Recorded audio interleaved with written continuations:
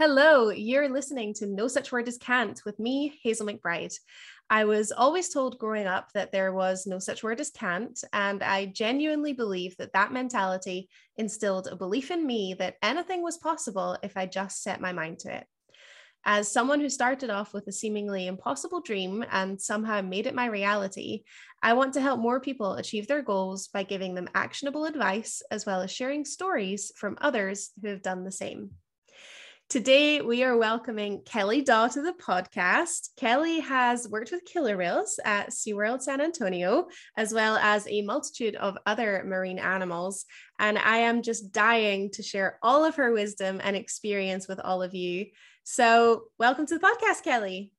Hi, Hazel. Nice to be here. Yeah, I'm so excited to chat to you again. We met, how many years ago is it now? 4 years? Oh my gosh, it was back in when I visited France in 2018. My mom and I stopped by. Yeah. There. Yeah, it was so nice. It's something I love about, our field. It can be so open, we are really like one big family. If one of us visits somewhere, you're like, yeah, come and meet our animals, come and see them. It was so lovely for you. And obviously your mom as well. She was there, but you were doing like a little Europe trip. Is that right? Yeah. So my mom and I try to go on a trip, just the two of us every year. So France was kind of our first one. We went for my 30th birthday. So I had actually just gotten moved over to killer whale. We left like 2 weeks after I had got transferred from sea lion over to killer whale at SeaWorld. And we packed up and took off to 10 days to France. We went to Paris, Bordeaux, and Nice. So on our way into town for Nice, I had contacted you, obviously, and seen if we could drop by and kind of see what's going on in a different killer whale facility, since I'm very familiar with the SeaWorlds, having worked at San Diego and San Antonio, but there's not very many killer whale facilities in the world. So it's always fun to stop by and see how things are different and the same all over the place. Yeah, and it's actually quite surprising how many, differences there are. I mean, just myself having worked at Laura Park in Tenerife and Marineland, there are quite a few stark differences, and I'm sure we'll touch on that, later on. But you mentioned there that you worked, at SeaWorld San Diego, SeaWorld San Antonio. Did you always grow up knowing that that was a goal, that you wanted to be a marine mammal trainer, or? Yeah. Oh, yeah. So, I mean, I was the little girl that grew up with Free Willy and saw that movie and was like, yep, I'm going to do that. And growing up in Portland, Oregon, Keiko actually lived at the Oregon Coast Aquarium for some time. So I got to go and see him in real life a couple times. And so it was really, really special for me to be able to, see Free Willy and like kind of see that experience and then go and meet him in real life. And then my family vacationed, down in San Diego and had gone to SeaWorld San Diego and Orlando multiple times when I was younger. So it was just always the plan. And everybody was like, yeah, sure. Okay. Whatever you say. And then eventually it's like, oh, dang, she's actually going to do it. And I was like, yep, sorry, mom and dad, you're stuck with it now.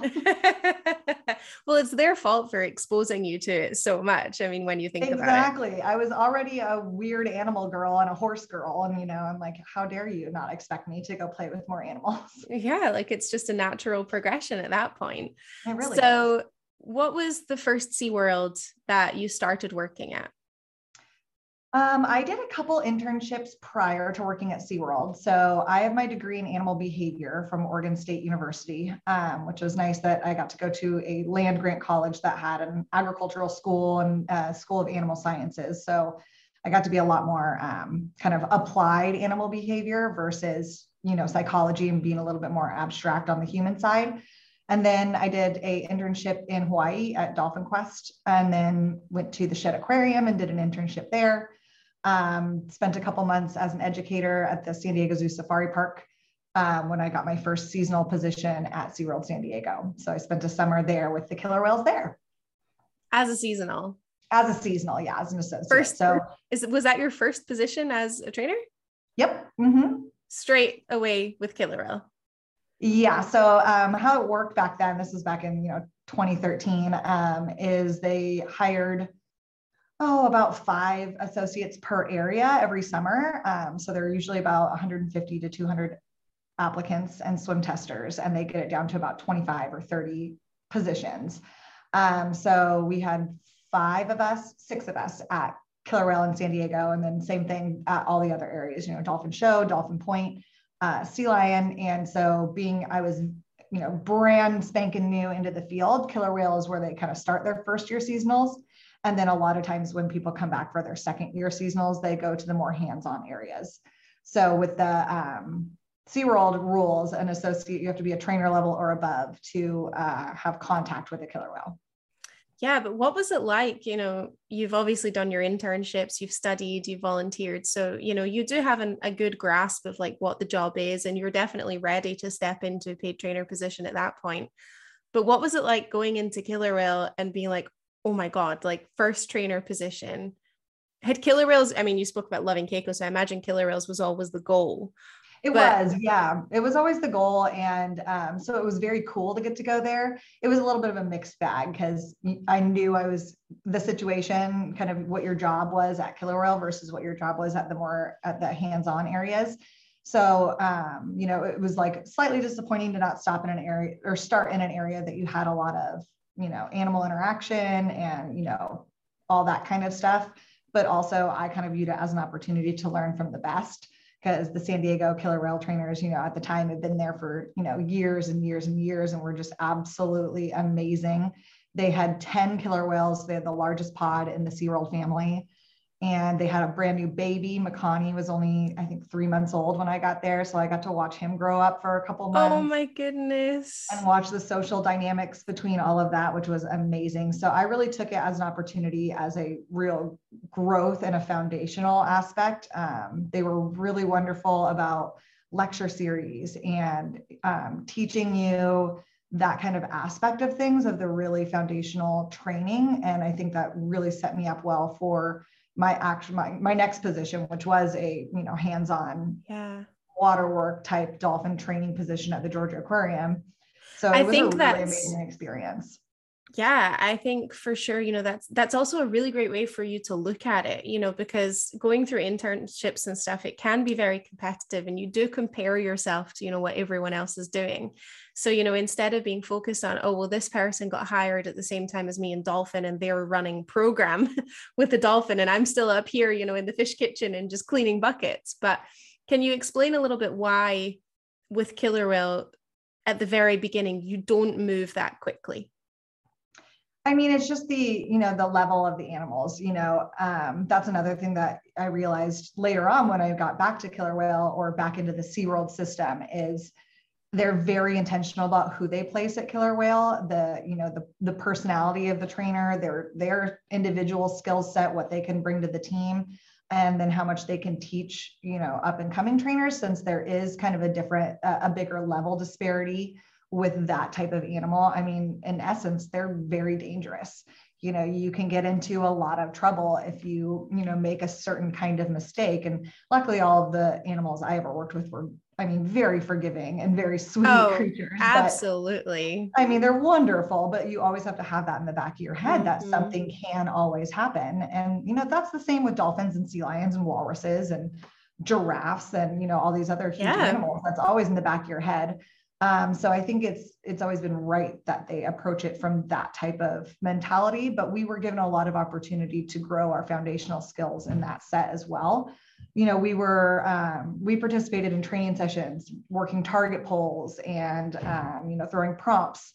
We were in the shows doing the public speaking or the, on microphone portions.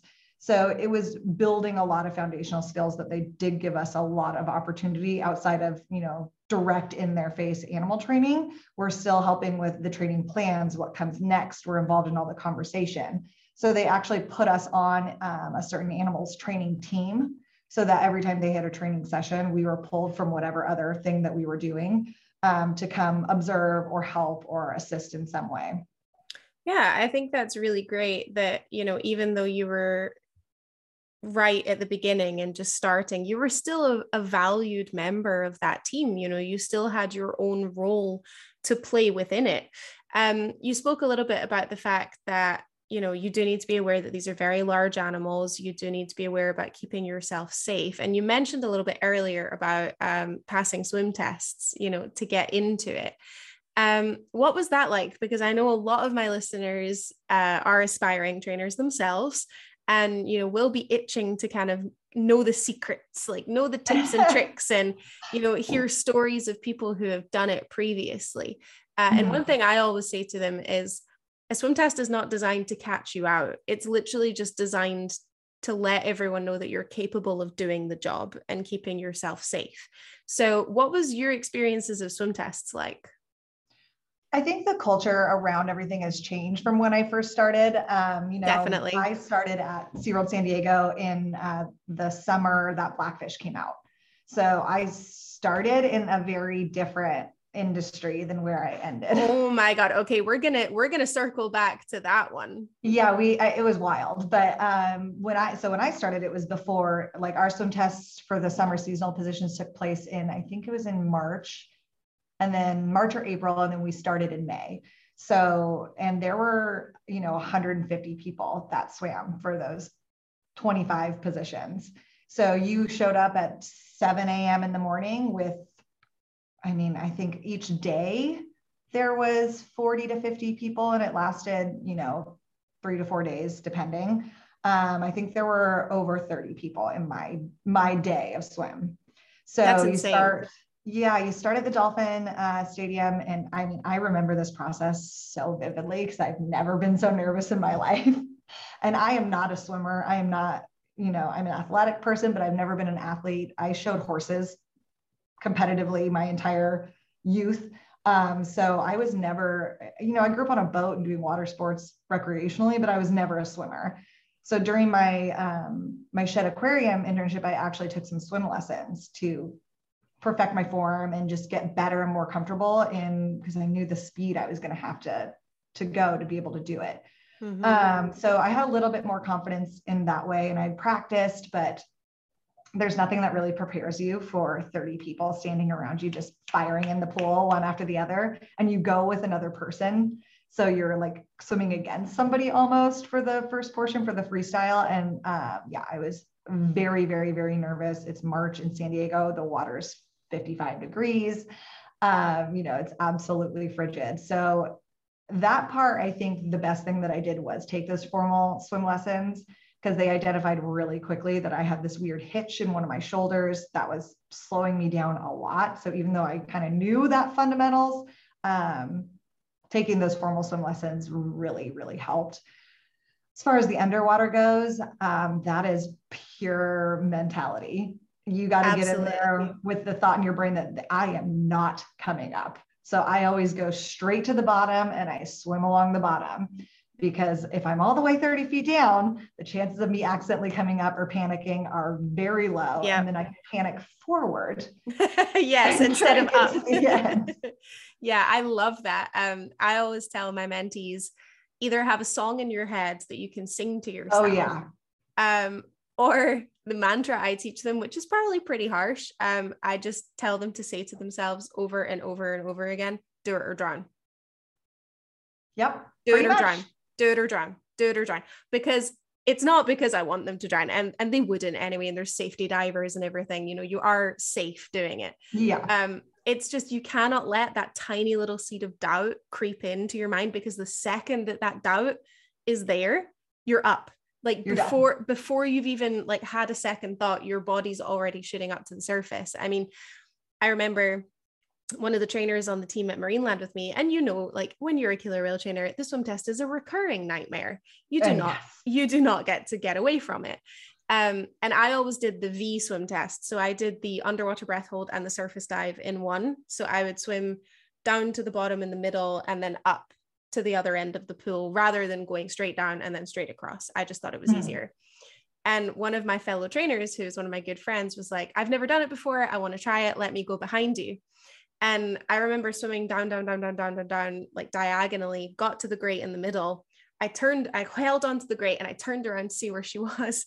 And I watched her touch her hand on the bottom and immediately shoot up to the surface.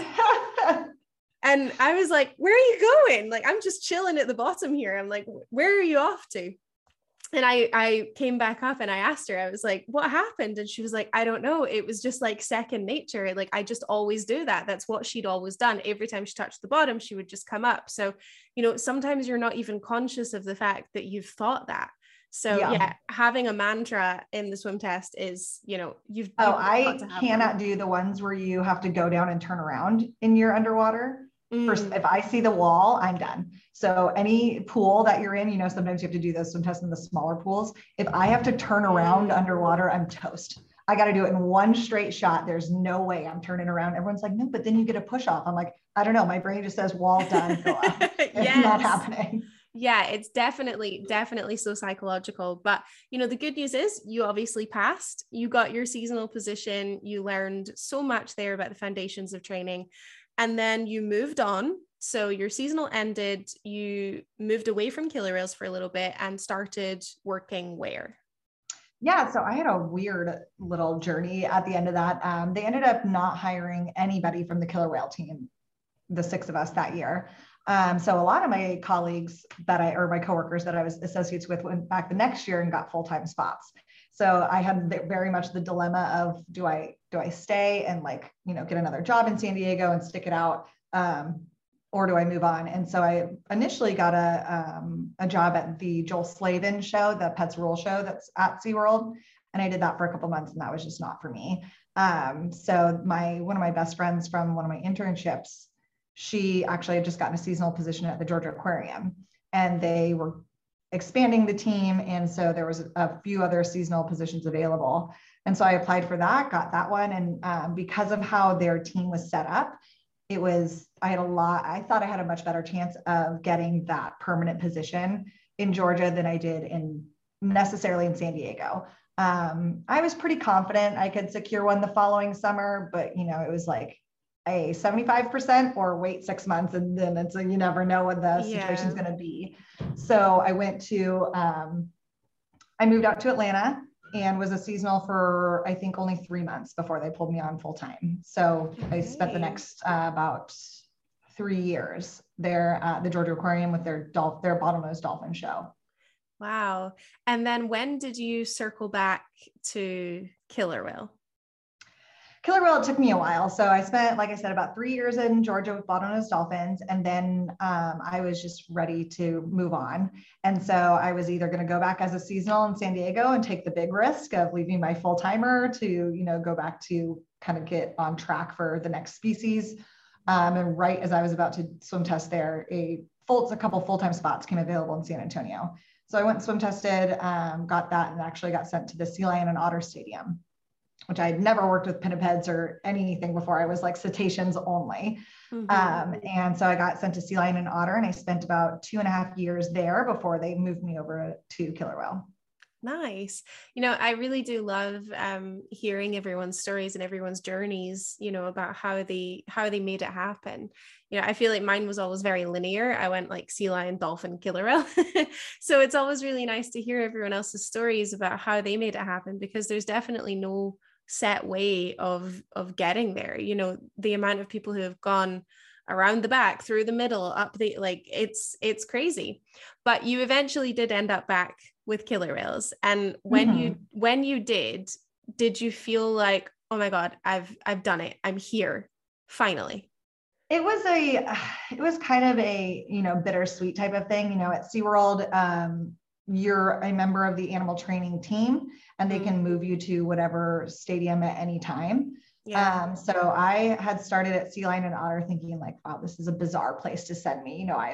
I have show waterwork experience. I've worked with killer whales. It's just kind of a weird thing. I did come in at a higher level than a lot of the other people that got hired at the same time as me. So they got sent to killer whales, the associate trainers, and myself and another colleague got sent to Sea Lion as a higher level. So we could actually do, everything they needed to do right away. We had no restrictions on us. So I think that was why I ended up there, but it was such a blessing in disguise. I was disappointed at first and it ended up being like my absolute favorite place that I worked. I loved the animals more than anything. I loved doing the show with the goofy characters and just the silliness of it all. I loved my team that I worked there. I came from a very structured, strict environment, and everything at Sea Lion was just like kind of a fly by the seat of your pants. go for it and hope for the best kind of a world with an Yeah. animal that's so hormonally dependent and, you know, goes through such extreme seasonal changes, Yeah. usually and always right in the middle of the busy season. Oh They're yeah, like, always in summer. Always in summer. and our entire show team was males going through a rut, and they were like, yeah, I don't want to do anything in You 104-degree heat. They're like, nope. Oh my God, not even having like one female that you can rely on, all And males. Oh my all males. goodness. Yep. So they were, we had a couple that were castrated, which helped a little bit. Mm-hmm. But really most of them in that type of heat and everything, they were just like, absolutely not. So your Yeah. ad-libbing skills and your performance skills really went up a notch. Yeah. But I had so much fun with them. They were amazing. So the goal was still killer whales. Like I was never going to leave the industry until I got to killer whale. I just Mm-hmm. wasn't ready yet. I was a senior trainer, and I felt like, especially performance wise, I was a very strong performer, having grown up doing acting classes and commercials and things. And I felt like I had a lot more to give that area, and I wasn't ready to go yet. If they would have given me another year and a half, I think I would have volunteered. So it was a very frustrating experience to be taken away from something that, like, you're on a roll, you're getting really good, and then you're, you know, pulled out to be put into, you know, an area that you basically get put at a standstill for a Yeah. while. What So what it is the was very reason? frustrating. Hmm? Yeah, obviously a lot of us that are in the industry know about SeaWorld moving people around like that. I don't know the answer. Like what is the reason for that? Why?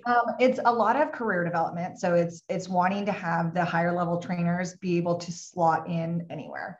So when you're younger and you're, you know, still learning a lot, getting a lot of exposure to different species, is they want to encourage that, so that when you are, you know, higher levels and you're very experienced, you can be plugged in anywhere at any time. So it's really more creating a more rounded department versus areas. So, and then obviously with the turnover that we all experience in this field, your dynamics on your experience level and your dynamics on your team are constantly changing. So as a senior, you know, with sea lion experience, killer whale experience, you know, I would have been somebody that can be transferred between the areas as experience is needed, not necessarily like on the normal schedule, which happened a lot. If we lost, you know, a really senior trainer, then, you know, somebody else had to kind of fill in that role, whether they came from another area or, you know, somebody else had to just step into it. So it's really more about that departmental goal of a very well-rounded, experienced staff, and starting them at that kind of base level, you know, get a year here, get a year there, find where you're really good. That doesn't necessarily mean you'll stay there because you're really good, to everybody's dismay. But I think it is a general feeling that everybody wishes they had a lot more say in that matter, because it's I mean, very discouraging. Like, I understand the reasoning behind it, but yeah, if someone had tried to move me from killer whales, I would be pissed. I was very unhappy about it. Again, if they would have just given me more time, and I tried to tell them that, I'm like, just give me another year and I will volunteer. Like, I'm in support of what, like, my personal goals is I want to work with as many animals as I can. And I think it contributed to me leaving the industry sooner than I thought I would. That's such a shame, because I understand the positives behind it, but, you know, there's also a lot of negatives if you move people before they're ready, or to somewhere where they don't feel, you know, in their best self, or they don't feel like it's the right move for them. That will breed a lot of resentment and negativity as well. So it's a bit of a risky strategy, I'm not going to lie. Yeah, and I think it does contribute a lot to people leaving SeaWorld in those times. And, you know, the thing that was most frustrating to me at the time was nobody explained to me why until I left. And I had like my exit interview, and I was like, I never understood. Nobody ever told me anything. It was like, well, you're a good behaviorist, and we think you as a person will do good with killer whales, because, you know, not everybody has the disposition to work with killer whales. I love that. So many people don't understand that. And I think for me, it was like a big fear when I finally became a paid trainer. And it's that realization of, oh crap, what if I'm not good at it? You know, you don't really think about being good at it. You just think about getting yourself there. And then once you're there, you're kind of like, oh. And I remember, I don't know if I've talked about this on previous episodes, but my former supervisor, when I was working with dolphins, when I told him I was going to go work with killer whales, he turned around and said, you'll be back to dolphins within a year. Obviously I wasn't. Yikes. Obviously I wasn't, but I was like, why do you say that? And he was like, because so many dolphin trainers go to killer whale and hate it and then go back. And I was like, well, I'm not going to be one of them. And I wasn't, but I do understand what he meant. You know, after seeing other trainers come in, it definitely takes a certain type of person to be able to stand in front of a killer whale and say, all right, we're going to have a partnership. We're going to do this. Let's go together. Yeah, there's a level of confidence and like instinct that you have to have that not everybody has. Mm-hmm. And somebody might be really great with sea lions or dolphins, and then, you know, those killer whales, they'll, for lack of a better word, eat you alive. You know, oh God, that is a poor you. choice of words. They'll take one look at you and be like, "Oh man, I got this, girl. It's on." And that doesn't even mean, that's not even just at the beginning. That continues. That's every day. Yeah. All the time, like literally constantly. Our young females were like, you look a little distracted today. I am going to try some things. Yes. Like I am going to push boundaries. Like I can tell you are hungover. I can tell you've just come back from vacation. I am going to push those boundaries. Exactly. Yeah. They will put you through the ringer. So it is a unique personality. And I understood that, but they did not tell me that at the time. Yeah. And you would have like sat me down and been like, hey, we're moving you. This is why. This is what we need at Killer Whale. And this is what you are going to bring to Killer Whale. Like, I don't know, stroke my ego a little bit. You know, I don't want to go. So yeah, at least give me a silver lining for sure. Yeah, give me something of like, no, we specifically picked you, and it came down, and you know, they didn't give me any reasoning until I left. And then I was like, that would have been nice to know at the time. That's so sad. But you did go to Killer Whale and you obviously did, you know, become successful at it. So when you were working at Killer Whale, what whale did you start with? I started with 2R, who is our subdominant male, who, I mean, is probably my second favorite animal of all time. He is just a wonderful, sweet soul that he just tries so hard all the time. He's always giving you 100%. And when he's not giving you 100%, it's because somebody's telling him he's not allowed to give you 100%. Yes. So dealing with the social dynamics in that is very, very important. And having the subdominant male, you really have to be very, very attuned to everything that's going on in the pool, because every little flinch and look affects him. Absolutely. You know, I genuinely think they're the hardest animals to work with. So I'm surprised that was your first. I'm surprised that was very forgiving, especially, you know, individually. It was mostly, you know, we could mix all 5. We had 3 females and 2 males. But for the most part, we had them, you know, in male, female pods. You know, and we would vary that up all the time, but for consistency, we would have the 2 males together and the 3 females together. And so in the 2 male dynamic, because they were both adults, it was a very clear dominant, subdominant. It was a very easy dynamic to work in most of the time. So he is a really good learner animal. The male. I mean, I don't know, to be honest, I don't even know why I said that, because Inuk is the like subdominant male at Marineland, and most people start on Inuk because he's literally a teddy bear.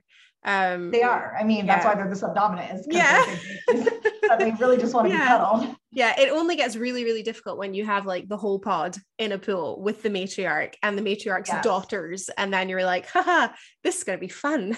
Yeah, once the girls are there, 2R is sitting there like his eyes go underwater, and he's like, hold on, I gotta make sure I'm okay. And Kai, you know, Kayuket every now and then would, you know, give him that evil eye, or for whatever reason. And so, yeah, I mean, not everybody starts on 2R. It really depends on the team makeup at the time. I very quickly got added to Sakari's team, who is our adolescent female. So our 3 females are the matriarchal line as well. We have Takara, matriarch, Sakari's, you know, the adolescent young adult female, and then we had Kamea, who was the baby. So she was about 4. Kamea was 4. Sakari was 9 when I was there. And so I very quickly started with 2R for like maybe a month or 2, and then got added on to Sakari really quickly. Yeah. Well, I mean, you were already at a higher level going in. So, you know, it does make sense that they would move you a little bit faster. You know, brand new killer whale trainer, you can expect to be on the same whale for about 2-3 years. Yes. But yeah, coming in at a different level, similar to me at Marineland, you know, I started immediately on Wiki and KO together. First day, it was like, these are your whales. And I was like, okay, I'm going to do my best to learn them. But, you know, something I find incredibly fascinating about working with killer whales is the social dynamic. And are there individual personalities? Because for me, it's just over and above every other species. I don't know if you have the same experience, but when we say killer whales are on another level, how do you explain it? I think personality wise, they are, because they have so much more opportunity, I think, to express their personalities than other animals. Generally, the pods are smaller. So first of all, you have a team of 22 people working 5 animals. So you're spending a lot more time with individuals versus over at Sea Lion, we had a team of 15 that was responsible for 100 animals, including our feeder pool. Oh my God. We had 8 show males. We had 2 males in training. We had 8 otters, we had 2 walruses, and then our entire feeder pool. So, we were working with, and then even when I worked at Dolphin in Georgia, we had 13 dolphins.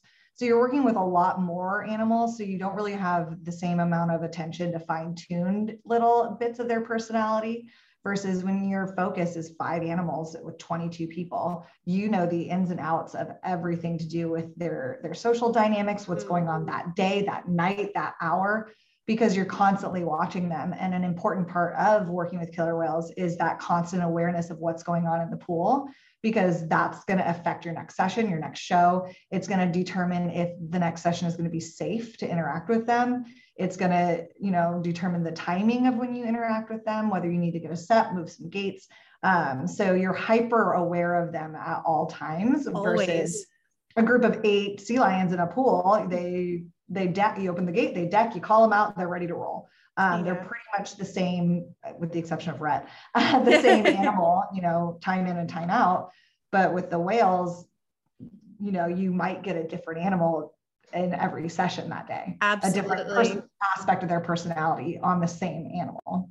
Yeah, I mean, I always liken them almost kind of to teenagers, like human teenagers. Like, you never quite know which one you're going to get when they turn up, depending on what another whale has said to them, or, maybe their breakfast isn't sitting right in their stomach, or they're just a little bit hormonal, especially with the young males.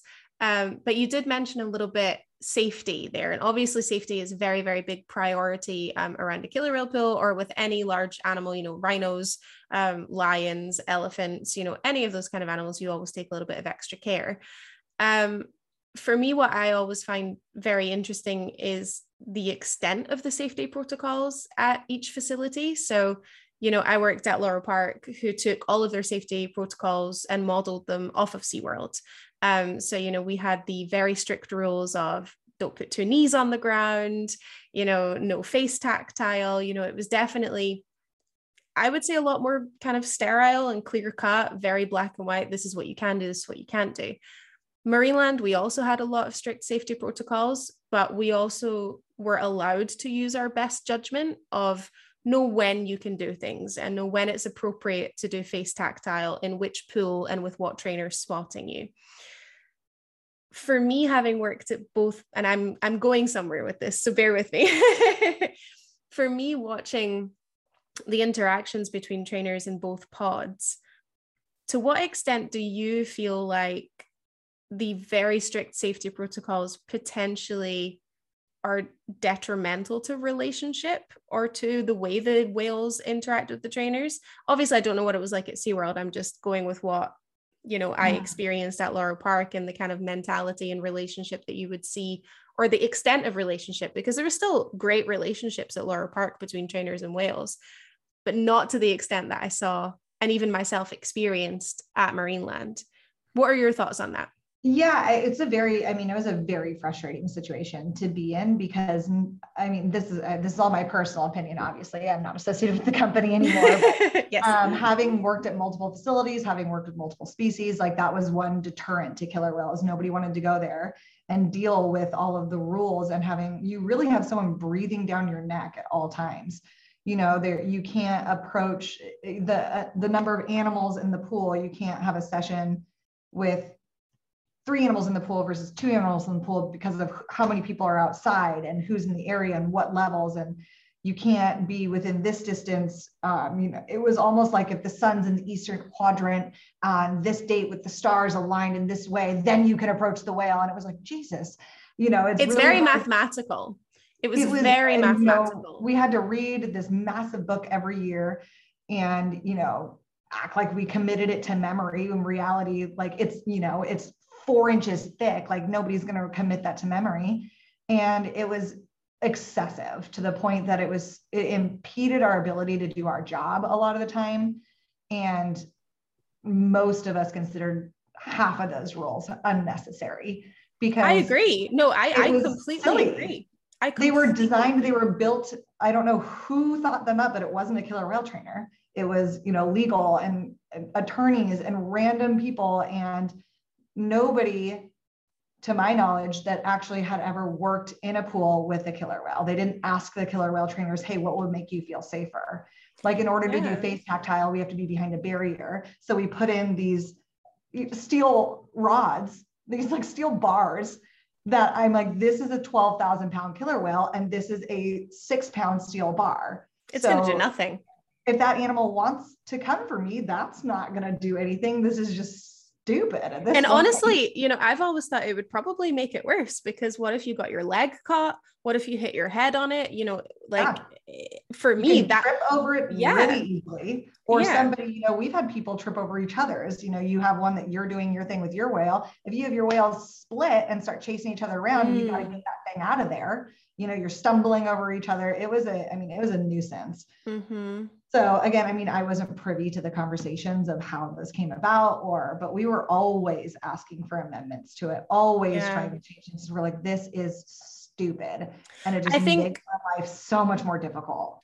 I think there's also, you have to give trainers, especially experienced trainers, a level, and I'm not even counting myself in that. I'm talking about, managers, superiors who have 20 plus years experience working with killer whales in the water with killer whales. They should have been given more of a voice, I believe, in saying, what we're capable of doing in a safe way in a managed environment versus making things almost impossible. And I remember when those bars that you were talking about came in, a lot of the public were like talking about, oh, it's creating a physical barrier between trainer and whale. It's going to be a detriment to relationship. But I don't believe that. I believe they're very annoying, but detrimental to relationship, absolutely not. But for me, experiencing at Laurel Park, it was the numbers thing that was detrimental to relationship, because that determined what we could do in session. So like you could have there could have been 3 senior trainers, and we could have been like, you know what, let's go, let's do a massive relate session. We're going to get jello, we're going to get toys, we're going to get everything. We're going to go over the wall and we're going to do rub downs. If you don't have an individual spotter of a certain level, you can't do that session. Yeah, we ended up having to change plan. Throughout the day, because the supervisors get really busy, get called off, have to go do something else. And then your whole day is shot. Somebody ends up in a meeting for 4 hours and you're doing your entire day from behind the wall. Mm-hmm. And so you're not touching your whale. You're not playing with your whale. You're not, running around with them. You can do those things, but you can't touch them. Yeah. You're behind the wall the whole day. And it's, that can't be that fun for the whale, where they're like, hey, I'm used to getting like they're so tactile. They're like, I'm used to getting scratches and, pats and tail bumps and high fives. And now you're just like staring at me from 5 feet away from me, throwing fish at me. Yeah. And I remember, and I still think about it now, the way the whales interacted with us at Laurel Park compared to the way the whales interacted with us at Marineland. Marineland, as long as there were 2 of you and you could see each other, you would call to each other and be like, hey, I'm gonna, as long as there were 5 of you in the area, 5 was like our safety number, because we had 4 animals and then it was 1 trainer extra. If there were 5 of you within an animal area and 2 of you close to each other that you could see each other, you could touch an animal. And, we would just constantly, like if we were just cleaning buckets or going to tidy stuff up or going to get toys, we would just like pat a pec fin here, do a little rub down here, like get a hose out in the middle and do a little hose play session. And I think about all of those times at Laurel Park where like we were just walking around poolside and the animals just didn't come over, because by that point they'd learned like there's no point. Like I'm not going to come over to the trainer because I'm not going to get any attention. So now that I think I've seen both environments, and I've also seen, from social media and videos and stuff, I think they have relaxed the rules slightly at Laurel Park. So I think that hopefully that aspect of things has improved. But I think we don't take into consideration the psychology of it on the animals when we're implementing all these safety things. Yeah. They didn't take into consideration that when they pulled swimming either. So yeah. I know. That was the whale's favorite thing in the world. That was the most reinforcing thing to them. Granted, it did pose the highest risk to the trainers. But I think every trainer in the industry. Oh, there's your phone. There it is. So Kellie is very kindly doing this podcast interview from her work because our time difference is insane. But yeah, we were talking a little bit about water work. I want to expand on that actually, because I think it's genuinely a little bit fascinating to think about how it could have been done better.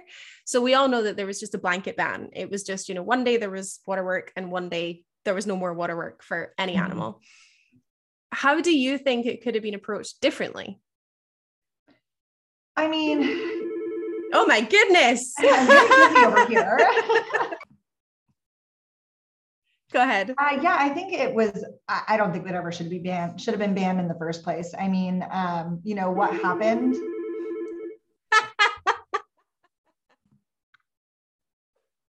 All right, okay. Sorry about that. I'm very busy over here, No problem. Yeah. So, I mean, in my mind, that happened back in 2010. I remember it very vividly. I was studying abroad in Australia at the time. And it was one of those things, and I think that's pretty universal across as far as how trainers feel is, it should have been maybe a couple of weeks out while they figured out kind of what happened. And then right back in, because the animal that the incident did happen with wasn't even a waterwork animal. It wasn't in a waterwork session. It wasn't an animal that was approved for waterwork. So it really punished all of the animals that were approved for that. And, one day everybody's just gone. You have to imagine what that was like for the whales is, one day they're having fun doing the thing they've done their, entire lives. And then the next day, everyone's just gone. It's negative punishment. Absolutely. It's a massive, massive negative punishment. And for you guys that don't know what that means, negative punishment isn't the same group as food deprivation, which we don't use. Negative punishment is basically just taking something away from your animal that is detrimental to them. So you're going to take away all of this trainer attention that they know and love. I talk through some of this stuff with my mentees, just because I think it's good food for thought about, what could have been done differently. How can we really act and react as trainers with our animals' best interests in mind? And I always thought, why could it not have been relaxed slightly? Because, SeaWorld, it was very much, show must go on mentality. It didn't really matter what was going on socially, or I think there were some exceptions. Water work was expected in every single show. Could they have just scaled it back slightly to, okay, we get to decide, even right in the middle of a show, even right in the middle of a segment, if we suddenly decide, no, we're not going to do water work right now, it's not safe. They had the power to do that. Could they only do water work with animals that, were super reliable, really seemed to enjoy it versus animals who would do it, but weren't really that fussed? Do you think that could have been better, like a gradiented kind of like? Yeah, I think there could have been a lot of approaches. Again, if the trainers were consulted in any of this, I think they would have had a lot of ideas. Oh, we never are. Adapted. No, never. The Robin Sheets and, PDs of the world that have been doing that for, 20, 30 years, they're the guys that they should have called and been like, hey, what do we do? What's going to make this? We have to do something. Something has to change. There has to be, some sort of improvement after this horrible accident, right? And so, those are the people that should have been consulted about what's going to make the trainers the safest, first and foremost, and then what is also going to provide the animals with the most enriching opportunities. Yep. And, and then provide a good product at the end of the day. But, you prioritize in that way. That's how it was with dolphin water work. I mean, if I look down at my dolphin and, she's, all tight and not wanting, clearly showing me signs that something's going on, I'm not getting in that water. Absolutely. That's a recipe for, some ankle chewing. Like, yeah, of course. With a bottlenose, it's not the end of the world, but, you need to be able to read those signs and have the ability to, call it off right then and there and, send something different. And what's really interesting as well is it is the trainers that were in the water for years, and even trainers who have had minor accidents with animals who were the loudest in being like, no, like we want water work back. Like it's it's so good for the animals. And you do definitely see a change in the body language of animals when they realize the trainer is getting in the water. Obviously at all facilities right now, kind of across the board, we do water desensitization. So it's like safety training, trainers get to get in the water kind of in the med pool, etc. Did you see any of that when you were at San Antonio? Yeah, I got to participate in a couple of those sessions with 2R and with Sakari. And, we would bring a lot of times in those descents, there would be the main trainer. And then especially with the bigger boys, with the adults, we'd bring bigger, multiple trainers into the water. They'd be lifted off to whatever standards it was. I can't remember at this point. Yeah, because it's always done. It's always done in the pool with the rising floor. Safety is always, the biggest priority in these types of sessions for sure. Yeah, with locked gates and, there's a lot of very strict restrictions. Your curator has to be in the area. All 7 trainers have to be around the pool.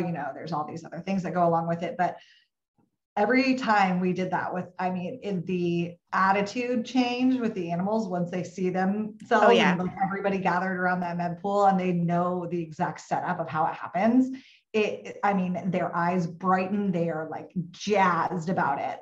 And, they participate at such a high level in those, like sharp, exactly what you ask, when you ask it, anything eager. that you want, they're absolutely into it and keyed in the whole time. And you can tell they're just loving every second of it.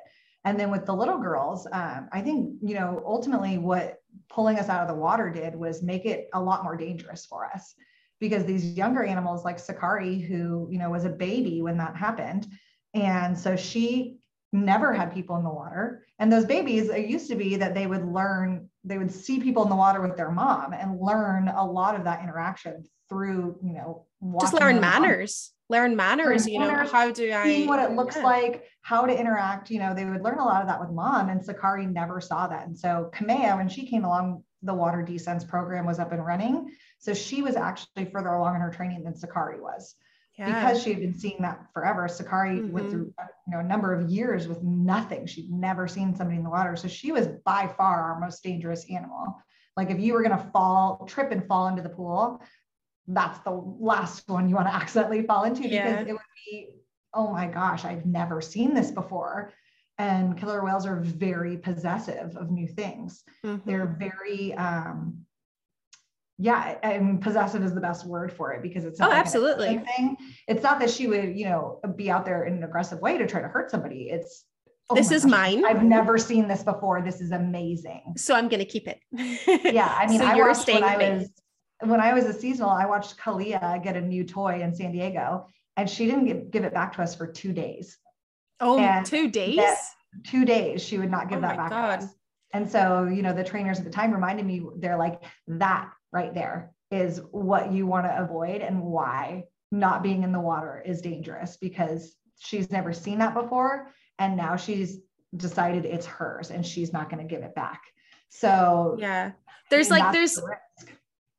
a couple of points I want to make, because a lot of people don't understand how strict water work was with regards to, your body as a human and a body of a killer whale being together in the water, and how well educated the adults are about being around a human. Like if they accidentally touch you with a peck or with their tail or with any body part, if you're pointing them to a different trainer, they're incorrect. It doesn't matter if they do the behavior correctly. It doesn't matter if they get to the B point. If they touched you and all you did was point them, they're incorrect. So the whales are so strictly educated at that point to, I know that this human being is fragile. I know I'm not supposed to interact with this human being the same way I would interact with, another member of my pod. So just like you said, that's what makes it dangerous, not going in with animals that don't have that same understanding of, I can't treat this human as, the way I would treat my sister or my brother or my mom, because, that's all I know. So even you're a little glass piece in their world. And it's their world. And it's the same rules with, dolphins and sea lions and everything. Etiquette is the first thing and the most important thing.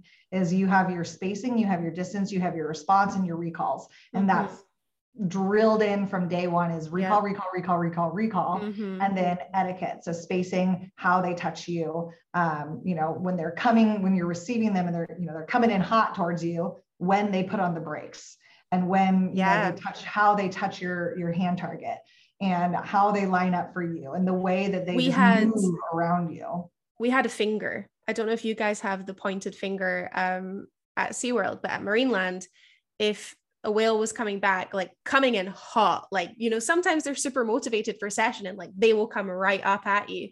If you put your index finger down in the water, doesn't matter if they are coming at you at 30 miles an hour, the fastest they can swim, they will stop and brake. Like they will pump the brakes and you'll have a tidal wave of water coming to you, but they will touch your index finger with like a feather light touch. I mean, we couldn't touch the water unless we had a barrier. So we didn't. Oh yeah. But I mean, it's the same thing that when they would come in hot, there was a certain level of how far they would, if you're standing on your platform, how far they would come up out of the water when they sit up in front of you. Yeah. And there was a standard that was like, nope, there's a level at the excitement that they come up. And if their head and their pecs come too far out of the water, that's now incorrect because that was too high. That was unacceptable amount of energy. You need to chill out before you get to me. And usually that's like barely their eye patches coming out of the water. So if they're really, really jazzed up and they're coming out pecs out, that's an LRS, because that's not something that you want to encourage unless you're, throwing out a hand target or a pole or something to be like, come on up here, Yeah, exactly. What was your favorite memory with the whales? Do you have any one singular memory that like jumps out to you? I mean, the water descents, like on my last week, I got to do a surface ride with Tuar, which was just amazing. Oh. And be in the water with him, even though it's still like basically like standing water, but that was really amazing. He's just like the cuddliest, sweetest soul. And so I just spent a lot of time in my final days just like sitting with him, with my barrier in, up close to him, and just like looking in his eyes and touching his face and like having that little moment with him. Yeah. And then there was some really, my last show is very emotional. And then I remember I was training a very difficult concept behavior that we were calling ping pong, where you would ask them to do a certain behavior, but then it would go in the initial position and then directly across the pool 180 in the second position. Oh yeah.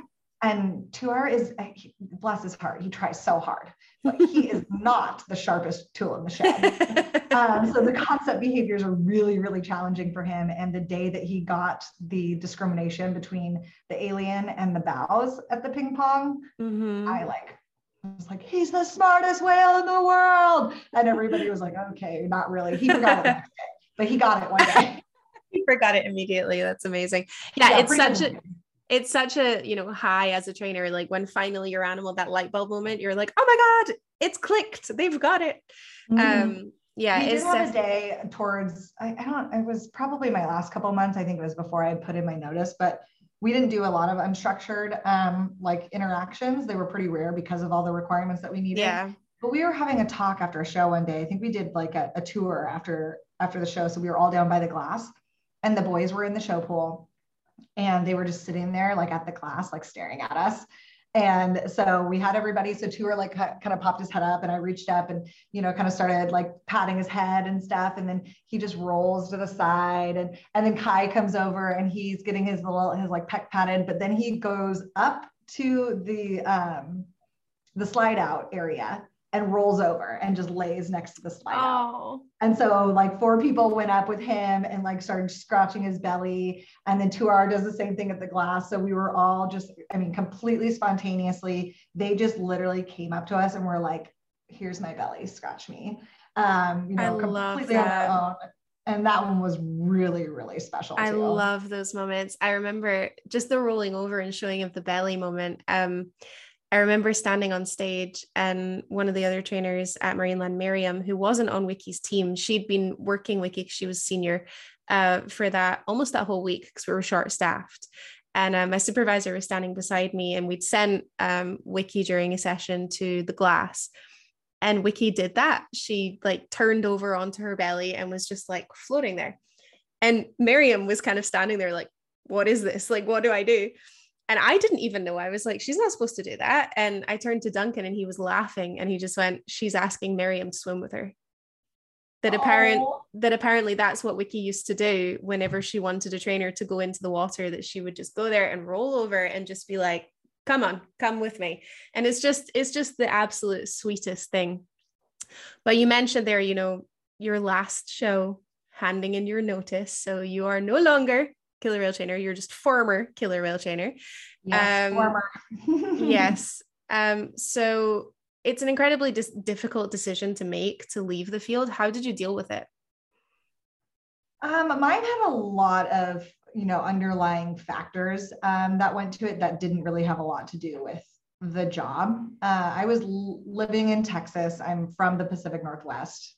So that is a very difficult place for a Pacific Northwest girl to live, just, in many reasons, but mainly the weather. I'm not built for 105 and 90-degree humidity in a black wetsuit all yes. day. That is not what my body is made for. So, I got to the point that I was just like, I can't live like this. I can't stand this heat outside all day, every day. It was just the most draining thing ever. And I kind of had the mentality that I wish I could pick up my entire life and just move it. Oh, I hear that. The Pacific Northwest. I wanted my job, my friends, my house. I wanted it all to just whoop and just plop it right back down in, Portland or Seattle. But fortunately, that's not how life works. No, life is way more complicated than that. Yeah. So, and all my friends and everything, I really did love like the aspects of my life there. I just was really unhappy living in that place. And then, a factor of it was I was loving working with the killer whales, but the rules and everything was very exhausting and frustrating. And I knew I wanted to go back to sea lion. And they basically told me that I was not going to do that for probably 3 to 5 years. Okay. And I was like, I don't want to even I don't even like living here. And you're telling me I'm not going to get to go back to where I know I want to be for 3 to 5 years. That really doesn't sit well with me. So even though I was having an amazing time with the whales and I loved them and I would not trade my experience there for anything. It's kind of like I said earlier, I just wasn't ready to be there yet. And where that comes from. The fact that you even found it necessary to clarify that is the amount of judgment that goes around in this field. And that was going to be my next point. Did you feel judged in leaving, in choosing to leave? Yeah. I mean, my reasons for leaving were varied. It wasn't all because it wasn't like I'm leaving because you moved me. That wasn't, I was there for a year, it was not. Yeah, it was just it was a contributing factor. Yeah. And I had already been considering it before that, just simply because of, like I said, just living there. It wasn't something that I was not where I was going to be, it wasn't my final place. I knew I wanted to get back to my family. And that just was going to be, it just played a quicker factor. And I had one of the girls ask me before, after I turned in my notice, she was like, if you were still at Sea Lion, would you be quitting? And I was like, I think it was coming either way, but it wouldn't be happening now because I just wasn't ready. I hear that. I totally hear that. Even my own situation, I left because I wanted my life with my fiance, but people ask me as well, oh, if you weren't with your fiance, you would just be with killer whales forever, right? And I was like, well, actually, no, because, I didn't have my family there. I didn't have the quality of life that I wanted. So yeah, I might have stayed for another 2-3 years, but eventually I, would have gone back to Scotland or gone somewhere else. So yeah, there's so many different factors, but I think it's so important to have these conversations out in the open about trainers and the reasons for why they might want to leave, because it takes so much to even just get into the field. And for a lot of aspiring trainers or new trainers, they find it very difficult to understand that mentality. They're almost resentful of you for giving it up. It's a very weird dynamic. That was me, coming into the field. I was like, no, this is my lifelong dream. I was a lifer. I wasn't going anywhere. That was how I felt for the good portion of my career. But, as you get older, your priorities change. Absolutely. I mean, your body hurts, first of all. Everything hurts and you're dying all the time. So, you're on your feet 10, 12 hours a day. Your shifts are long. You're working weekends and holidays. Your vacations are few and far between. It's a compassion fatigue is a very real thing. You watch enough animals, which is just, what goes into animal care in any capacity is you watch animals get sick and die and get old and die. And, the way that you feel about your pets, when they pass away, that's how we feel regularly. Yes. So, there's a physical fatigue, there's, an emotional fatigue, and, there's a desire to have some sort of life, because your life revolves around that job. Your friends are your coworkers are, and it's not healthy. Friends. It's not healthy. It's not good boundaries. That's why there's always so much drama everywhere. It's because we're on top of each other at all times. Nobody's from there. So nobody has any friends outside of your SeaWorld friends or your coworkers. So your coworkers are your friends, your family, your enemies. Like they're everything wrapped into one. And your mental health is, in the gutter. especially with killer whales, you're under the microscope at all times. You feel like you can't even sneeze without permission. And, it's just exhausting and in every way, mentally, physically, emotionally. And you get to a point, especially, I think people get to their 30s and they're like, something's got to give. I got to do something different, because you're just tired. You're tired. Yeah. You're poor. You're poor. You're very poor. You're very poor. I got real sick of being poor. Yes, absolutely. But I just want to let anyone listening know who maybe doesn't understand why anyone would leave, or maybe someone's afraid to admit, like, oh, maybe this is something I see for myself in the next 5 years. It is definitely possible to have those moments in your dream job and be grateful for the fact that you had them, and no one can take those memories away, and then move forward into something new and realize that, you can still have a very happy and fulfilling life, even without them being in it every day. Yeah, I looked at it as I was trading my professional life for my personal life. Oh, me too. And when you're young and you're ambitious and you're just dead set on a dream, and there's nothing that's going to get, I sacrificed romantic relationships for that I was like, get out of my way. This is where I'm going. You're either in or you're out. And which is not a way to approach a relationship in any capacity. But, there came a point that I had sacrificed my personal life for my professional life for so long, for 10 years. Yeah. And before, even longer than that, before that, college and everything, I always knew I wasn't going to be staying in Oregon. So I didn't develop, a lot of relationships, outside friendships that could have lasted, but you give up so much, and, you trade your personal life for your professional life, that you get to a point where you're like, okay, well, now my ovaries are getting a little old and I'm drying up a little bit. You start to think about where you see your life going and if it all fits together anymore. And, that's what ultimately happened, is I traded my professional life for my personal life, and it fits much better now. My life does not revolve around my job. My job is just a part of my life, not my entire life. And that's how it should be. It's really, that's normal. It's very normal. Even if you love your job, even if you're passionate, even if you adore every single second you are at work, it is still work. You're still allowed to want vacation time. You're still allowed to use your sick days. You're still allowed to look forward to a weekend. You should not be judged for that. I think that's one of the most annoying things that ever was said to me. They're like, how can you, you play with animals all day. You have the dream job. Like why would you ever want to leave? Or what do you mean, you're unhappy, or you're excited for vacation. Your whole life is a vacation. It's like, no, it is work. And playing with animals is about 20% of it. The rest of it is, some of it's a lot of BS, and some of it's, it's very physically challenging. There's a lot of, politicky type stuff that goes along with it. You're navigating a lot of personalities all up in your face at all times. Absolutely. And, it's ultimately, it's work. Even if it's the most fun thing in the world, it's still work. So Kelly, what advice would you give to an aspiring trainer who wants to be in the field of marine mammals now that you've gone through the whole thing and left? Yeah, I think, my best advice is to, definitely give it your all. Like, it's something that's going to take everything from you, but it's going to give you a lot. I have, out of this 10 years that I spent in the animal care field, I have probably the best friends I could have possibly imagined. And they're all over the country. They're everywhere. And so I can pretty much go anywhere and find somebody that I know somewhere, as, me and Hazel showed when I was visiting France. I think that's such great advice, Kellie, honestly. And thank you so much for taking the time to sit down and chat with me, even though you're incredibly busy and you're at work and your phone has been ringing. But I know the phone popping in and out. Sorry about that. Yeah, I think the key thing to take away is give it your all. Especially when you're young and you have everything to give.